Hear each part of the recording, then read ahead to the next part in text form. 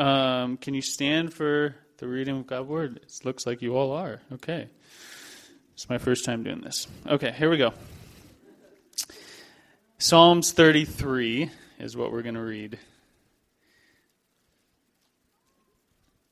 says this: Shout for joy in the Lord, O you righteous. Praise befits the upright. Psalms 33. Give thanks to the Lord with the lyre. Make melody to him with the harp of 10 strings. Sing to him a new song. Play skillfully on the strings with loud shouts. For the word of the Lord is upright, and all his work is done in faithfulness. He loves righteousness and justice. The earth is full of the steadfast love of the Lord. By the word of the Lord the heavens were made, and by the breath of his mouth all their hosts. He gathers the waters of the sea as a heap. He puts the deeps in storehouses. Let all the earth fear the Lord. Let all the inhabitants of the world stand in awe of him. For he spoke, and it came to be. He commanded it, and it stood firm. The Lord brings the counsel of the nations to nothing. He frustrates the plans of the people. The counsel of the Lord stands forever, and the plans of his heart to all generations. Blessed is the nation whose God is the Lord, the people whom he has chosen as his heritage. The Lord looks down from heaven. He sees all the children of man. From where he sits enthroned, he looks out on all the inhabitants of the earth. He who fashions the hearts of them all and observes all their deeds. The king is not saved by his great army. A warrior is not delivered by his great strength. The war horse is a false hope for salvation, and by its great might it cannot rescue. Behold, the eye of the Lord is on those who fear him, on those who hope in his steadfast love, that he may deliver their soul from death and keep them alive in famine. Our soul waits for the Lord. He is our help and our shield. For our heart is glad in him, because we trust in his holy name. Let your steadfast love, O Lord, be upon us, even as we hope in you. This is the word of the Lord.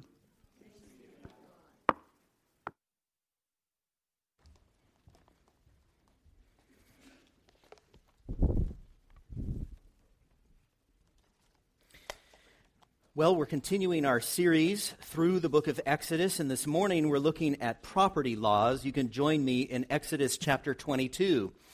When Moses talks about property laws, of course, he's writing about livestock, oxen, and things like this, and sheep and vineyards. And so sometimes when people are reading through the Bible, they decide, I'm going to read through the Bible in a year. And they hit right around Exodus chapter 20, 21, 22, and that's where things come to a screeching halt, because you begin to wonder, how exactly does this relate to my life today? It's not a story anymore, and now we're just going through all of these ancient laws. But it's helpful for us to remember that these laws worked as precedents. They don't mention every single possible scenario or every single legal problem, but what they do is they illustrate principles that can be applied to a wide range of situations. In this case, we have several verses. I'm going to look at verses 1 through 15 of Exodus 22. We have several verses about property rights, and I think as we go along, we'll begin to see implications for how brothers and sisters relate to each other. Do we have any 4th through 6th graders here? No? Oh, we have one that opted out. Very nice. The astute young man here. Very good. So these laws work as principles. They work as guiding ideas that we keep in mind then for our disputes with each other. There are disputes among us, between us, not just brothers and sisters arguing over Legos, but we do have believers in the church who sometimes disagree with each other over these kinds of things. So how do you respond when someone damages your property, for example? How do you, what do you do when you damage someone's property? These kinds of things are going to show us some important things. You may not actually hurt somebody's sheep, but you might break a window, you might ding somebody's car, you might scratch the screen of somebody's phone or something like that. So let's look at these verses, and then we'll draw out some implications for how these laws actually make a difference in real life. I'd like to tackle these verses in 3 parts. We're going to see several different sections here of laws. And the first few, verses 1 and 4, I already talked about 2 and 3 in a previous sermon. So this first section, verse 1 through 4, deals with theft. And I'd like to look at verses 1 through 4 now. First of all, verse 1, Exodus chapter 22. If a man steals an ox or a sheep and kills it or sells it, he shall repay 5 oxen for an ox and 4 sheep for a sheep. All right, now in those days, oxen were very valuable. It took years to train that kind of a beast of burden, and so this would be a little bit like stealing a truck from a construction worker with all of the tools in the back. What do you do in this kind of a scenario? So the deal was that if someone stole an ox and was caught, if the thief was caught, then he had to he had to repay 5 oxen for an ox and 4 sheep for a sheep. Okay, so in this case, justice demands 5-fold restitution. If you steal an ox, you have to give 5 oxen back in return. And then you see down in verse 4, if the stolen beast is found alive in his possession, okay, so in the previous section, the ox is dead or sold and just gone, unrecoverable. So here in verse 4, if the stolen beast is found alive in his possession, whether it's an ox or a donkey or a sheep, he shall pay double. Okay, so if the ox is gone and unrecoverable, stolen, destroyed, then you've got a 5 times restitution. The thing's gone, and because it takes so long to train and just the hassle of replacing this thing, the thief has got to give 5 oxen in return for stealing 1. And that's what restitution means, restoring what is taken. So this is a 5 times restitution scenario. But if the stolen ox or if the stolen item here is recoverable, then you've only got a double or a 2 times restitution. And why this difference? I think because with an ox, it takes a long time to train it, and so it's a huge hassle on the part of the victim in this case. If the ox was stolen and found, you pay 2 times for the hassle. And that makes sense, 2 times for the hassle. It's a 100% type of a scenario where you have to give the oxen back and give 100% of the value of the oxen. But if the thing is gone, or if it's dead, destroyed, sold, then this is going to be a huge hassle for the victim to replace. And so restitution in this case looks like 5 times. Think about it like a candy bar. Let's say I steal your candy bar. Now, if I don't eat it, then I've got to give you 2 candy bars when I get caught. Okay? So the basic principle here is that restitution is not just giving back what I stole, and that's important here for these laws. Restitution isn't that I just be like, okay, fine, and I give you your candy bar back. But I actually got to give you 2 candy bars. So there's an irony there that I actually have to give up and lose what I hoped to gain through that stealing. But let's say that I eat your candy bar, which would be easier to catch me in that case because you'll see it on the sides of my face and that sort of thing. So let's say that I eat the candy bar. So it's gone. Now it can only be replaced, not just with a simple, you're right, and I grab it from under my bed and give it back to you, but now it can only be replaced with a trip to the grocery store. More of a hassle. A bigger hassle. So you've got to give me more than twice the value in this case. It's more than twice. Now, what a judge does with these Old Testament laws, or usually you'd have a town or a village and there'd be some elders in town. They'd look at these precedents and there's some kind of a theft that has happened. The judge is looking at the precedents, and basically he's got a range of between 2 times and 5 times in regard to what the restitution needs to look like. And the way that he figures it, in terms of a sliding scale, is based on hassle. So it's only going to take a day or so to go to the store and get that candy bar. So we're probably looking at about a 3 times situation, a 3 times 300% scenario where I've got to give you the candy bar back and probably 2 more because of the hassle. If I happen to have a candy bar upstairs that we both agree this works, then probably just 2 times. But see, with the oxen, it takes years to train, and so we can go up to 5 times. If the hassle is worth it, then we can go up to 5 times. So let me just read these 2 verses again so that we make sure we understand them. Verses 1 and 4, if a man steals an ox or a sheep, kills it or sells it, he shall repay 5 oxen for an ox, 4 sheep for a sheep. If the stolen beast, I'm down on verse 4, if the stolen beast is found alive in his possession, whether it's an ox or a donkey or a sheep, he shall pay double. So it's at least double, but based on the hassle, you can't really train a sheep, so it's not a 5 times scenario. Oxen being a beast of burden, there's a training process and all that kind of stuff, so it's worth 5 times. A couple of things to notice here. First of all, God gives human beings the right to own things. So we see that coming right from these laws. And this is important. What's mine is mine. What's yours is yours. The second thing we notice is that it's wrong to take things that other people own. Basic ethical principle. If this thing belongs to you, it therefore does not belong to me. And so I need to ask you permission if I can touch it or use it or play with it or whatever it may be. And then finally, what we see coming out of this passage is the idea of restitution. And restitution in the Old Testament law is more than just replacing the stolen property, which is how it normally works in our American system of laws, trying to find kind of an equal type of scenario, although it can be very frustrating. Somebody embezzled my dad for $150,000, and if you take a poor person and garnish their wages for 1,000 years, you never come up with $150,000, and so it was a dissatisfying solution to that. So we didn't even get really toward restitution there. It was more of a penalty. But the interesting thing about the Old Testament laws is there's no jail here. Okay? There's no jail. There's restitution. And I think we'll begin to see why here as we go along.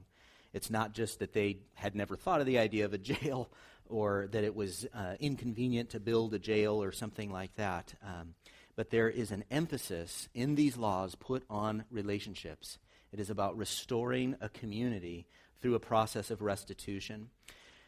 So these laws are telling us that not only do you replace the candy bar that you stole, but you give an additional candy bar up to 5 based on hassle. How much trouble is the victim going to go through in order to replace this loss? This could be a big help, I think, in church member disputes and also in sibling disputes. I think parents can use these Bible precedents, kind of like an Old Testament town elder would have done, in order to figure out what to do when, let's say, baseball cards are stolen. Let's say a whole bunch of baseball cards are stolen. Now, that baseball card collection probably took years to collect. And if the thief is caught and all the cards are under his bed, then the victim would be given the cards back plus 100% of the value of the cards because they've been replaced. They were recoverable and they're not damaged. We found them before they were sold or messed around with or something. So the victim looks at it and is like, yep, it's all there. So good. So what happens in this scenario is that they're all given back to the victim plus the value of all of those cards. So that's what you would do in that scenario. But what if they were damaged or sold or traded or whatever so that it's in a different condition or gone and it's unrecoverable? In that case, the victim would be owed not only the value of the missing cards, but also up to 5 times that value because of the hassle that this person is going to go through in order to replace those cards. Why is that? Why do these laws work in that way? And I think this is important. The Old Testament property laws not only protect property, but they protect relationships. It is the gracious, honorable thing to make restitution in multiplied terms. Besides that, the cost of stealing becomes quite high, which can function as a deterrent. The thief has to make restitution, let's say once or twice. It becomes a pattern for him. And we see this sometimes in communities where somebody steals some things and begins to develop a bit of a habit. Now, it's a blessing to this person if he gets caught. If he gets caught, he has to pay restitution. Very expensive. So you're going to pay restitution once or twice, and you're going to start thinking, this is expensive. Being a thief is expensive because you not only have to give back what you stole, but the entire value of that. And if you've created a real hassle, you got to give even more than that. And there were laws here that if the person is unable to pay, they have to sell themselves into basically indentured servanthood for a number of years until they've worked off the debt and made the sort of restitution that particular theft deserves. Now, the reverse here is always true. We see a range here between 2 and 5 times for restitution. And we've seen times when victims insist on ridiculous penalties. You've maybe experienced this yourself, where you've experienced some kind of loss, and you're like, 50 times restitution is going to be right here, And we see this, let's say, with the fast food customer who sues for millions of dollars because she got burnt by the food or whatever. And that is also an injustice, according to this Old Testament system. The upper limit of restitution is 5 times. And it's based not on the wealth of the person that has victimized you, but it is based on justice. It's based on hassle. And the elders look on, no, I'm sorry, the hassle here is a 2 times hassle, or the hassle here is a 3 times hassle. So you've got a sliding scale that is designed to deal with more than just stolen property. It's more than just appeasing the sad, mad feelings that are associated with property loss. This stuff is designed to restore relationships. And I believe that God cares as much about restored relationships as he cares about restored property. Let me just say that again. God cares at least as much about restored relationships as he cares about restored property. We're living in community with each other. There will be times when we step on each other's toes, damage each other's property. There may even be outright sin and stealing this or that from each other. The Old Testament shows us a system where not only will that property be replaced, but you'd have an opportunity to so diminish the feelings around that you could have a restored relationship. So the legal system that we have right now might make sure that everything is fair, and yet people still hate each other, or they might still live in fear. And that's not what God has in mind for his kingdom. All right, the next category has to do with negligence. We'll see this in verse 5. Negligence is damage that comes from not paying attention. This is very different from being a thief, where I actually intentionally go onto your property and take something, or I've hurt you in some kind of way that was intentional. Negligence is damage that comes from just not paying attention. So let's say that you have a dog that goes and eats the neighbor's garden hose or something like this, or breaks a screen door or something like that. That's called negligence. You're responsible for this because it's your dog, but you didn't mean to. You didn't personally send the dog over and go get that garden hose or something like this. Maybe a pipe on your property breaks and floods your neighbor's basement or something like that. That's negligence. You didn't mean to. It wasn't intentional. You didn't do it on purpose, but something that you own damaged your neighbor. So that's the negligent situation here. Now, somebody might say, look, this isn't my fault because I didn't mean to damage your property. And so that's why these laws exist. It doesn't matter that you didn't mean to. You did. It doesn't matter what your intent was. We know that you didn't do it on purpose. This isn't a theft situation. Those are the previous laws. This is an unintentional harm scenario. So let's look at verse 5. Exodus 22, verse 5. If a man causes a field or vineyard to be grazed over, in other words, you've got some goats, and you send those goats to your neighbor's property, okay, and then, or it says, or lets his beast loose, and it feeds in another man's field, he shall make restitution from the best in his own field and his own vineyard. So, in other words, let's say you let out your goats, and why don't you guys go graze over there? And then after they've been grazing for a while, you're like, whoa, that's Mr. Johnson's property. I didn't realize that. So that's the first scenario here, where we've got if a man causes a field or vineyard to be grazed over, and then sort of in parentheses we might say, and then realizes that that's not my property, okay?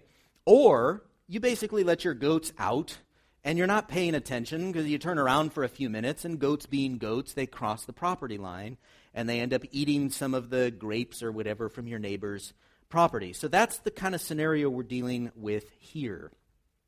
The issue is that your neighbor's produce has been lost, and it is your fault. You are responsible for this. Even though you didn't mean to do anything, it is still your fault. It was an accident. This is not theft, so you don't owe 100% more. This isn't a 2 times, 3 times, 4 times type of a scenario, up to 5 times. It's not that, because it's not theft. But you do need to replace what was lost. So here in a negligent type situation, you need to replace what was lost. So maybe you agree that at harvest time, you're going to give him a sheaf of wheat.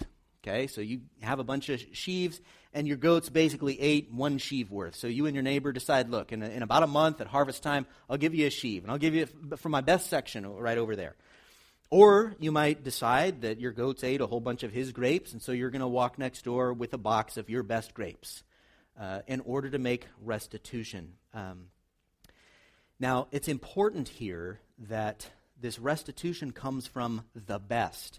You see that in the passage. He shall make restitution from the best in his own field and in his own vineyard. Just imagine how many problems this solves here, that you're making restitution from the best. You can imagine having a jerk neighbor with a goat that keeps damaging your grapevines, and he tries to make restitution with this scrawny little box of bitter grapes. That doesn't feel like restitution. It's your relationship with that neighbor, with your jerk neighbor, is going to be stressed and strained. And God does not want his people to have those kind of stressed, strained relationships. And so what he needs to be doing is giving you grapes from his very best varietal, his favorite grapes, the grapes that he had identified for his most important wine that he was going to make, or the best tasting table grapes that he was going to serve his kids. He's got to give those ones up in this restitution process, not because it was equal value with, say, what his goats ate. The goats may have eaten the worst grapes on your vine, but it is because the purpose here is not just to replace lost property, but to keep neighbors on peaceful terms. That seems to be the goal here. So what you do then, when you have accidentally hurt someone, is you give from the best. You're giving above and beyond in order to make it clear, look, we're on good terms here, right? The general principle is that people need to take responsibility for their actions, and when people fail to do this, the whole community could end up suffering as a result. And God wants a kingdom filled with people who love each other. Biblical love is gracious, lavish love. So it's not just about trying to examine what comes out of your goat in order to say that was 7 grapes and I'll give you 7 grapes or something like this. That's not what we're doing here. What we're trying to do is be on incredibly good terms with our neighbors, and so we are generous when we're making restitution. Okay, third section, beginning in verse 7. This has to do with scenarios of safekeeping or lending. It's like when I've got something and I ask, hey, can you watch this for a while? Can you take care of this while I leave town? Or you've got a borrowing situation. Can I borrow your saw or something like that? So here are the safekeeping and borrowing laws beginning in verse 13. No, beginning in verse 7. If a man gives to his neighbor money or goods to keep safe, okay, so there weren't banks back then, and there weren't storage facilities or something like that. So if you're going to go on vacation and you're making a trip or something like that, you might ask your neighbor, hey, can you watch this for me while I'm gone? That would be a pretty common type scenario. So again, verse 7, if a man gives to his neighbor money or goods to keep safe, and it is stolen from the man's house, then if the thief is found, he shall pay double. Okay? If the thief is not found, the owner of the house shall come near to God to show whether or not he has put his hand to his neighbor's property. So what you have here is a pretty awkward situation. Let's say that Mike is going to go on vacation, and he asks me to watch his mountain bike while he's gone. Now, he knows that I'm not going to ride it because my legs can't reach the pedals. It's just going to sit in my garage, so he's cool with that. Now, let's say that it disappears while he's gone. It just disappears. And he comes back to town, and I explain, I don't know, one day it was there, one day it wasn't there. Now, Mike is pretty sure that I didn't steal it. But he might have this little thought, just this niggling little thought in the back of his mind that I wonder if Adam sold my bike so that he could afford to buy a little house up at Lake Tahoe. Maybe he did that. We don't know. He might have done that. So now, the best case scenario here, the best case scenario is that a thief is caught. That would be excellent if a thief is caught, because then it's clear what happens. And basically, the thief needs to make 2 times restitution, same as the laws that we see in verse 1 and 4. So there you have that. If it's stolen from the man's house, if the thief is found, he shall pay double. In other words, see above. But verse 8 is the situation where there's no thief, no bike. We don't know what happened. And Mike is thinking, okay, yeah, I'm pretty sure that Adam didn't steal my bike, but that's going to put a little bit of a weirdness into our friendship all of a sudden. It's just going to put this thought in the back of his mind. Wonder if Adam is trustworthy. And again, God wants a kingdom filled with people who love each other. So the laws are designed to deal with this. So what's the solution? Let's read it in the original. Verse 8, if the thief is not found, the owner of the house shall come near to God to show whether or not he has put his hand to his neighbor's property. So what does that mean, to come near to God? Probably means a couple of different things. Maybe you go to the priest, or you go to the town elders. But whether or not you do that, basically what you're doing is you're coming into God's presence together, two guys. There's a little bit of a weird conflict between them, and you're basically saying, look, I swear to God I did not take your mountain bike. And there's something about saying that, so help me God, I did not take your mountain bike. That should be enough for Mike.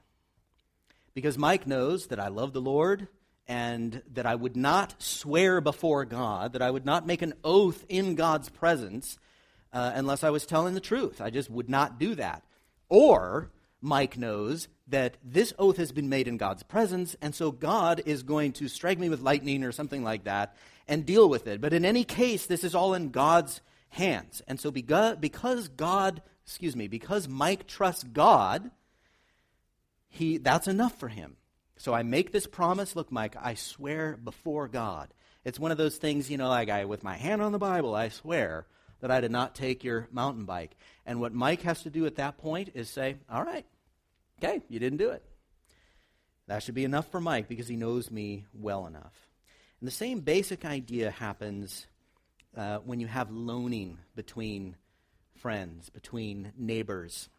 A couple of months ago, I borrowed a guy's saw, his Sawzall, because I needed to take apart that old jacuzzi I had in my backyard, and I could not figure out how else to get rid of that thing, and so I cut it into pieces with a Sawzall, and while I was doing that, the blade broke.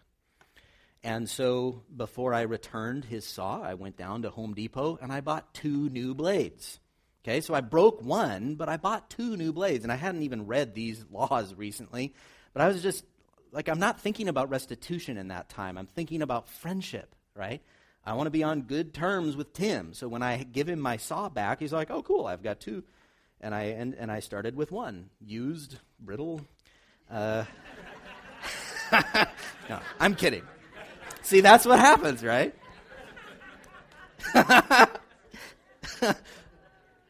Okay, so here's the scenario here is you've got loaning. And right, there's lots of loaning that happens between church members. So what do we have here? Verse 10. If a man gives to his neighbor a donkey or an ox or a sheep or any beast to keep safe, and it dies or is injured or is driven away without anyone seeing it, an oath by the Lord shall be between them both to see whether or not he has put his hand to his neighbor's property. The owner shall accept the oath, and he shall not make restitution. But if it is stolen from him, he shall make restitution to his owner. Okay? So if you've got this beast of burden, if you've got this tool, okay, it's a work tool, basically, and you say, hey, can I borrow that for a while? And it disappears, and we're not sure what happened to that.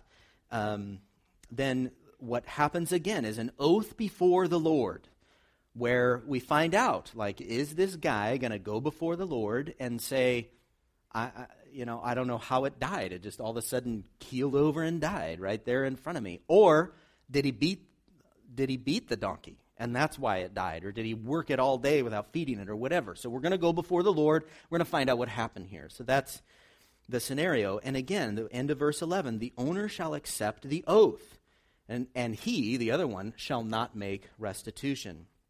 But obviously, verse 12, if it is stolen from him, he shall make restitution to his owner. Okay.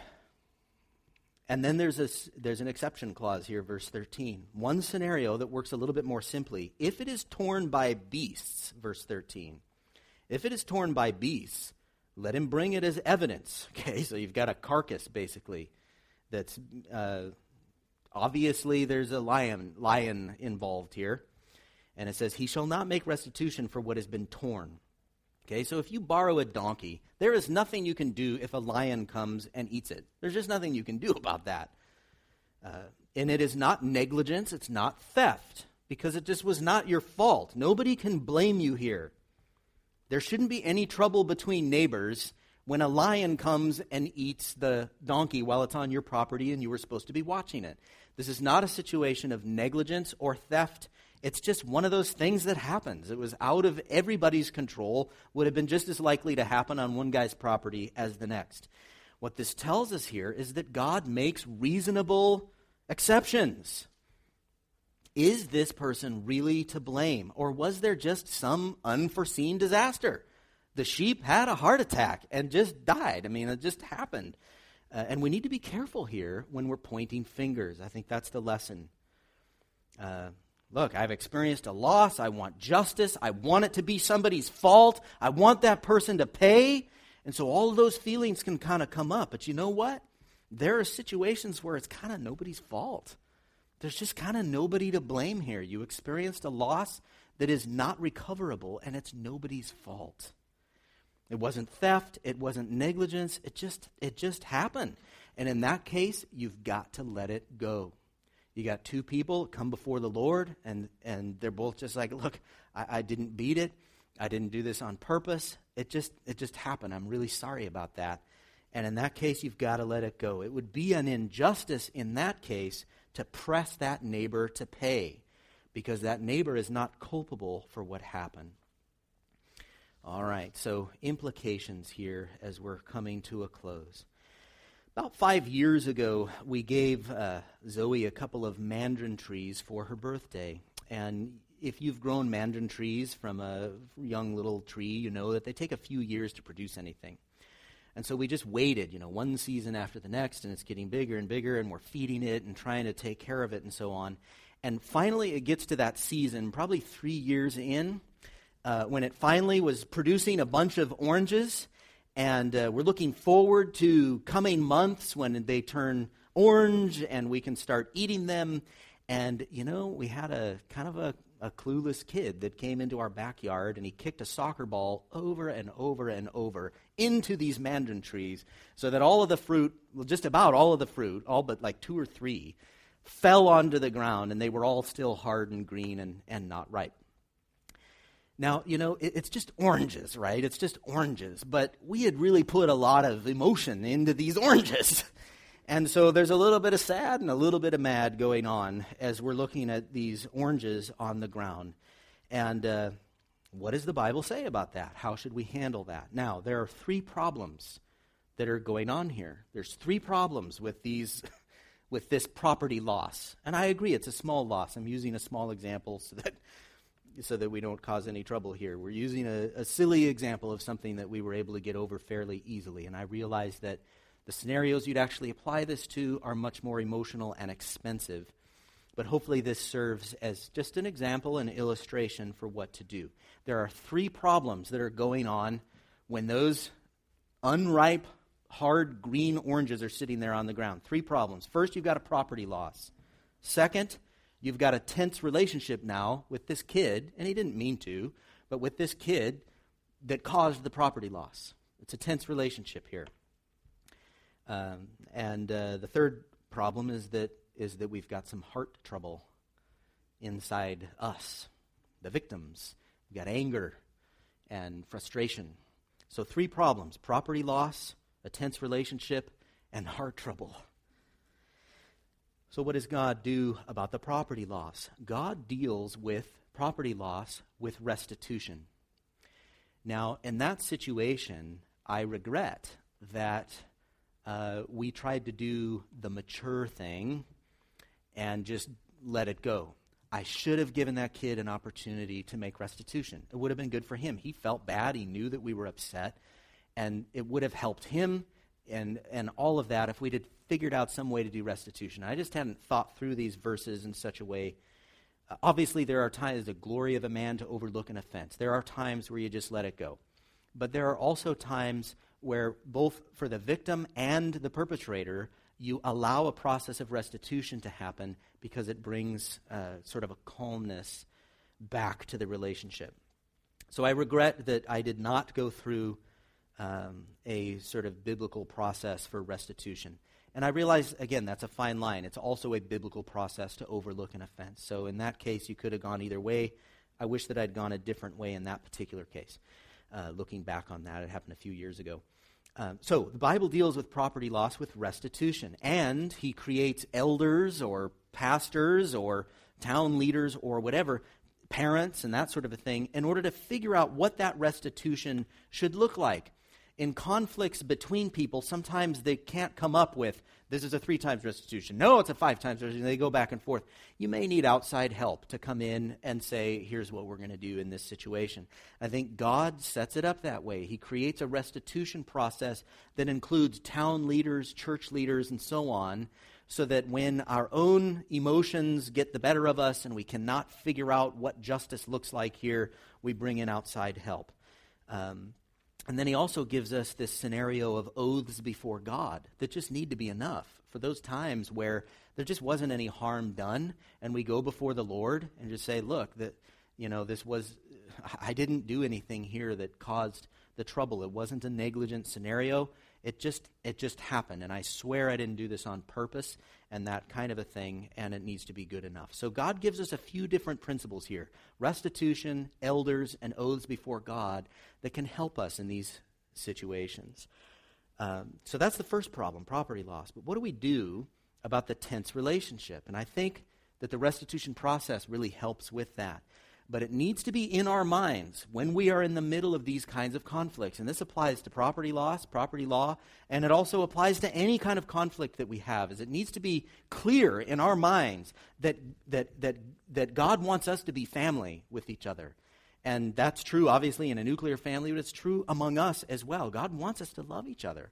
He wants a kingdom filled with people who love each other and are graciously lavish in the restitution process. And that needs to be at the forefront of our minds. If I'm like, no, this is mine and I'm not going to give it, or no, you owe me this amount and I'm not budging, and that kind of a thing, that's not displaying an attitude of somebody who really understands what's going on in the body of Christ. We've got a conflict here. My emotions are high. We got to get this solved because you're my sister, you're my brother, and I love you, and I don't feel like I love you right now. So let's go through some kind of process so that we're moving toward each other. That needs to be important. John 13, Jesus says, "A new commandment I give to you, that you love one another.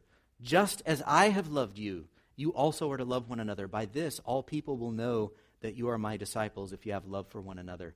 And that's not just a New Testament thing. In the Old Testament, in the middle of Leviticus chapter 19, verse 18, the Bible says, "You shall not take vengeance or bear a grudge against the sons of your own people, but you shall love your neighbor as yourself. I am the Lord." So on the part of the victim and perpetrator, there is this lavish love expression that goes back and forth that results in a calming of all of those emotions. Property loss can be extremely frustrating and expensive. We see scenarios here where it may be negligence, it may be theft, but a person actually loses everything they have because of the restitution process. We've got to understand that there may be extremes that we need to go through in order to express love to others. And life is not fair. Life is not always fair to victims or perpetrators. So are we going to be gracious? Are we going to be loving? Are we going to be patient people who bless other people in the middle of conflict? Or are we just going to insist on squeezing every penny out of people when they step on our toes? And finally, we've got a heart problem, and we need to be aware of these heart problems. That heart problem is stuff like anger. It's stuff like overwhelming sadness and that desire to get out of town or escape, avoid the problem in some way. Anger, excessive depression, and escapism, these things can be very dangerous for a community, very dangerous in my own heart. James chapter 4 says, "What causes quarrels and what causes fights among you? Is it not this, that your passions are at war within you? You desire and do not have, so you murder. You covet and cannot obtain, so you fight and quarrel." The cause of this is the passions at war within you. That's the heart trouble that we face in the middle of all kinds of conflicts. You said something that hurt my feelings, or this process has been really uncomfortable, or whatever it is. We find ourselves in all kinds of difficult scenarios, and our passions are risen up. The heart rate gets a little bit higher, and we need to identify what's going wrong in our hearts, because Christians are people who have learned the secret, as Paul said, of being content in all circumstances.